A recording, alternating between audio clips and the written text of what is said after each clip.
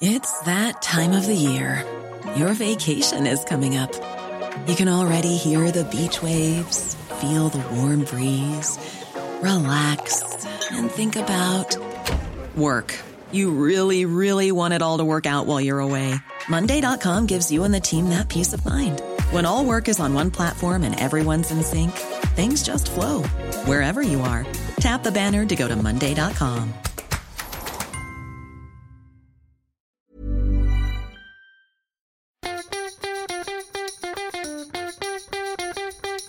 From Barangaroo Studios, the AusBiz COB is the key stuff you need to know about the day in business and finance. Well, hello, and welcome to the COB for the 13th of October. It is a Wednesday. This is all the stuff you need to know about the day in business, finance, and startups. I'm Nadine Blaney, and I'm here with Cara Ordway. Hi, how are you? Your hair looks great. The viewers can't see it, but it looks amazing. Why, thank you. First time back to the hairdressers. How was it? Doing my bit for the New South Wales Exactly. service economy. Look, it was time, and no time like the present, so I went, and yeah, it was nice to get out and about. But Cara, the funny story is, because I'm one of the few, I suppose, that hasn't been out for dinner or anything of the like, so I hadn't downloaded my vaccine passport. Oh. So there was an awkward moment. Of course she asked, as she should. Yeah. Pouring rain outside in Sydney. Couldn't even come in the door until I'd shown it. Couldn't even talk about what we were going to do until I had shown it. Of course, I'm not linked on, So anyways, long story short, we got it done in the end. But yeah, PSA, if you haven't got the digital form of your vaccination proof, do it before you try to go out anywhere. I've heard some of my friends are using it as their screenshot on their phone saver as their background, so they're ready to go every single Your friends time. obviously have a more social life than I do, so yeah. But yeah, thank you, and really good to get out. It was busy. Yeah. It's noticeable, isn't it, down in Barangaroo? Yeah. Lunch places open, people back in the office, and it's just so good to see. It's been really nice leaving work and seeing people sitting in the Yeah. restaurants. Yeah. I hope everybody does what they can to get out and spend and bring this place back to life. There was a little bit of life, I suppose. There's a segue today being expressed in terms of equities, but all in all, it ended in the red for the XJO, down by about 0.1%, 7,272. Lots going on out there, though, Cara. Yeah, I mean, it was pretty mixed when you look at the market map there. There is actually a lot of green out there. Afterpay up in the green. The real estate sector, all very much green. Healthcare trading higher as well. But it was the financials really that dragged it lower. And that material space, Rio down almost 3%. FMG down over 4.5% on the session. Iron ore coming under more pressure as well. So that had the immediate impact there. CBA holding its AGM down by 1.25%. And also in the smaller end of town, in terms of the banks, I suppose, Bank of Queensland was down by about 4% in the wake of its report. Look, it wasn't bad. It's seeing mortgage growth. It's pretty confident that it will continue to see that coming through. Lots of market talk that Bank of Queensland is likely to maintain its capital position. I had a chat with Moody's just to end the session there. So there was nothing really bad in the result, but a lot of it was known, I suppose. And so we'll see what the brokers say tomorrow. But clearly, could have been better. Could have been better for CBA as well, down by 1.25%. And of course, a bit of action in the currency markets. The Australian dollar is still sitting around that 73.50 mark. But I spoke with John Noonan from Thomson Reuters on the trade today, and he said the Australian dollar movements have kind of perplexed analysts, particularly technical analysts, over the past few weeks. Remaining strong, there were a lot of calls for it to go lower, but it's really down to those Aussie bond yields, so those 10 years here locally, and that differential between Australia and Japan. There's been a lot of buying into Aussie dollar from Japan because of that difference there. So we looked at that cross, the Aussie yen cross, and we've got some key levels on that, and that's on the trade today. Yeah, right. Well, we could see some Aussie dollar volatility, do you think, tomorrow, Cara, with the jobs data? Yeah, potentially. And of course, we have CPI, don't we? We do tonight in the out US. Tonight in the US. So potentially that's a US dollar story. So a bit of follow on for the local unit. But yeah, potentially some volatility for the jobs numbers tomorrow. All right. So we are still talking about equities in terms of commodities. And if you would like to find out what's happening there in the small end of town, some picks with Stephen Wood from Iger Capital is available via the show notes. Jeremy Hook, I had a good chat with him to end the session. Look, he still thinks that we're in a bull market, and part of it is that we still do have a lot of dividends being paid out. Remember that old story? We sort of haven't talked about it a lot lately, but a lot of that money he still reckons will find its way back into the market, and says it's still a case of Tina.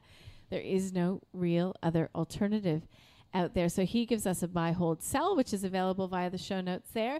But I think I mentioned that because we're doing this stock crash series on the call, as you know, Cara. Interesting because we're doing the series. We've had volatility. We've had a bit of a pullback, but it still doesn't feel to me like many people are calling for a crash. You? Do you know, maybe I've had the opposite. Maybe we've just had opposite guests on. I think the more and more people now are calling a correction. Gary Glover was one of them on the trade that I had. And then I'm going to mention the Trading Up event that you can still watch on our website. Andy Krieger was one of them. He was looking for a big correction. He's the famous Kiwi dollar trader. And then Larry McDonald from the Bear Traps Report also was calling a pullback. So maybe we've had opposite ends of the spectrum when it comes to guests. Traders versus, that's an interesting. But Larry McDonald, I mean, it's called the Bear Traps Report, so that's very true. But that was a fascinating event, really good. And you can still register to view it on Catch Up, and you can do that just by going to the website. It should be easy enough to find. So now that we're talking about it, Stocks for a Crash series, let's get a view from Michael Wayne from Medallion Financial and Andrew Weitland from DP Wealth Advisory. These are their crash stock picks. Macquarie would be my choice. If we take our minds, as painful as it is, back to 23 March 2020, Macquarie bottomed out at $76, having previously back in February been trading at $156. So I think we could call that a crash. That's a pretty decent pullback. But subsequently, as we can see, Macquarie's been on a bit of a tear, $182, $183. Why do I like the holy donut? A strong return on equity, good recurring income streams, lots of funds under management. I would think around that 150, 155. If it was around those levels, I'd be loading my boots up. I've gone for Commonwealth Bank. Looking back at the GFC in 2008, we saw that the share price pulled back from about 60 down to about $30 a share. And even last year or 18 months ago when COVID first came onto the scene, we saw Commonwealth Bank pull back from around sort of $90 down to 70 or even 60, I think it might have even been mid-60s. So when a crash is upon us, uncertainty is at its highest. In those situations, you want to go for very high quality businesses, and CBA, I think, ticks the box. There you go. Commonwealth Bank, Macquarie Group, two pretty steady calls if you're going to see a big market pullback. How about crypto? The SEC, the US SEC, has approved the first ETF giving investors exposure to Bitcoin in that market. So, of course, that market is still growing, isn't it? Everyone that we have on is just saying there's still so much scope. Binance announcing overnight that they've put together a $1 billion fund for investment into the crypto space. So it's just still an exciting space. And that interview is on our newsletter today for you to check out.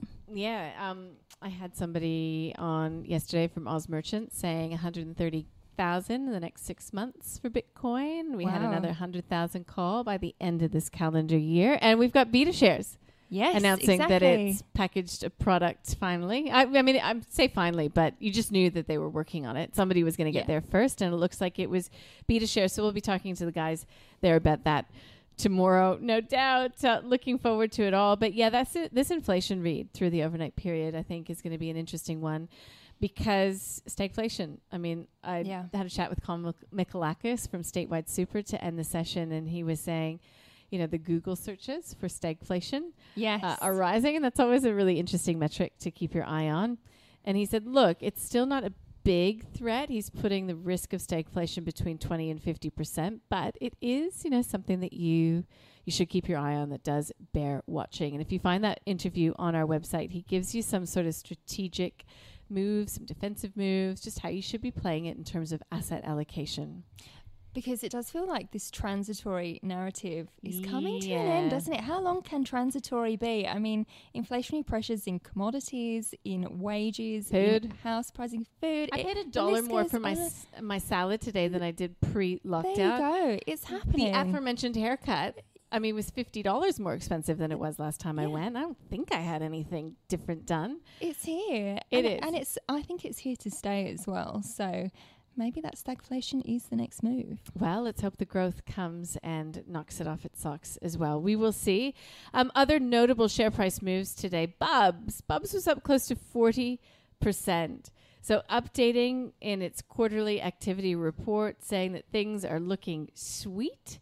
So we will continue to keep our eye on Bubs. But I think it was really interesting that we saw A2 Milk getting a bit of a boost. And A2 Milk has been so beleaguered. I mean, again, last week, because we learned of a class action being brought against it. But that strong first quarter trading update from Bubs had that flow-on effect because it suggests that perhaps we're seeing Chinese demand returning. It sees that pandemic disruptions are waning, and that revenue has doubled in the year, or on year, I should say, in the first quarter, with China gross revenue up by 156%. So yeah, if you're an A2 Milk shareholder, you would have been, especially a long-term shareholder, you would have been happy with that Bubs news today.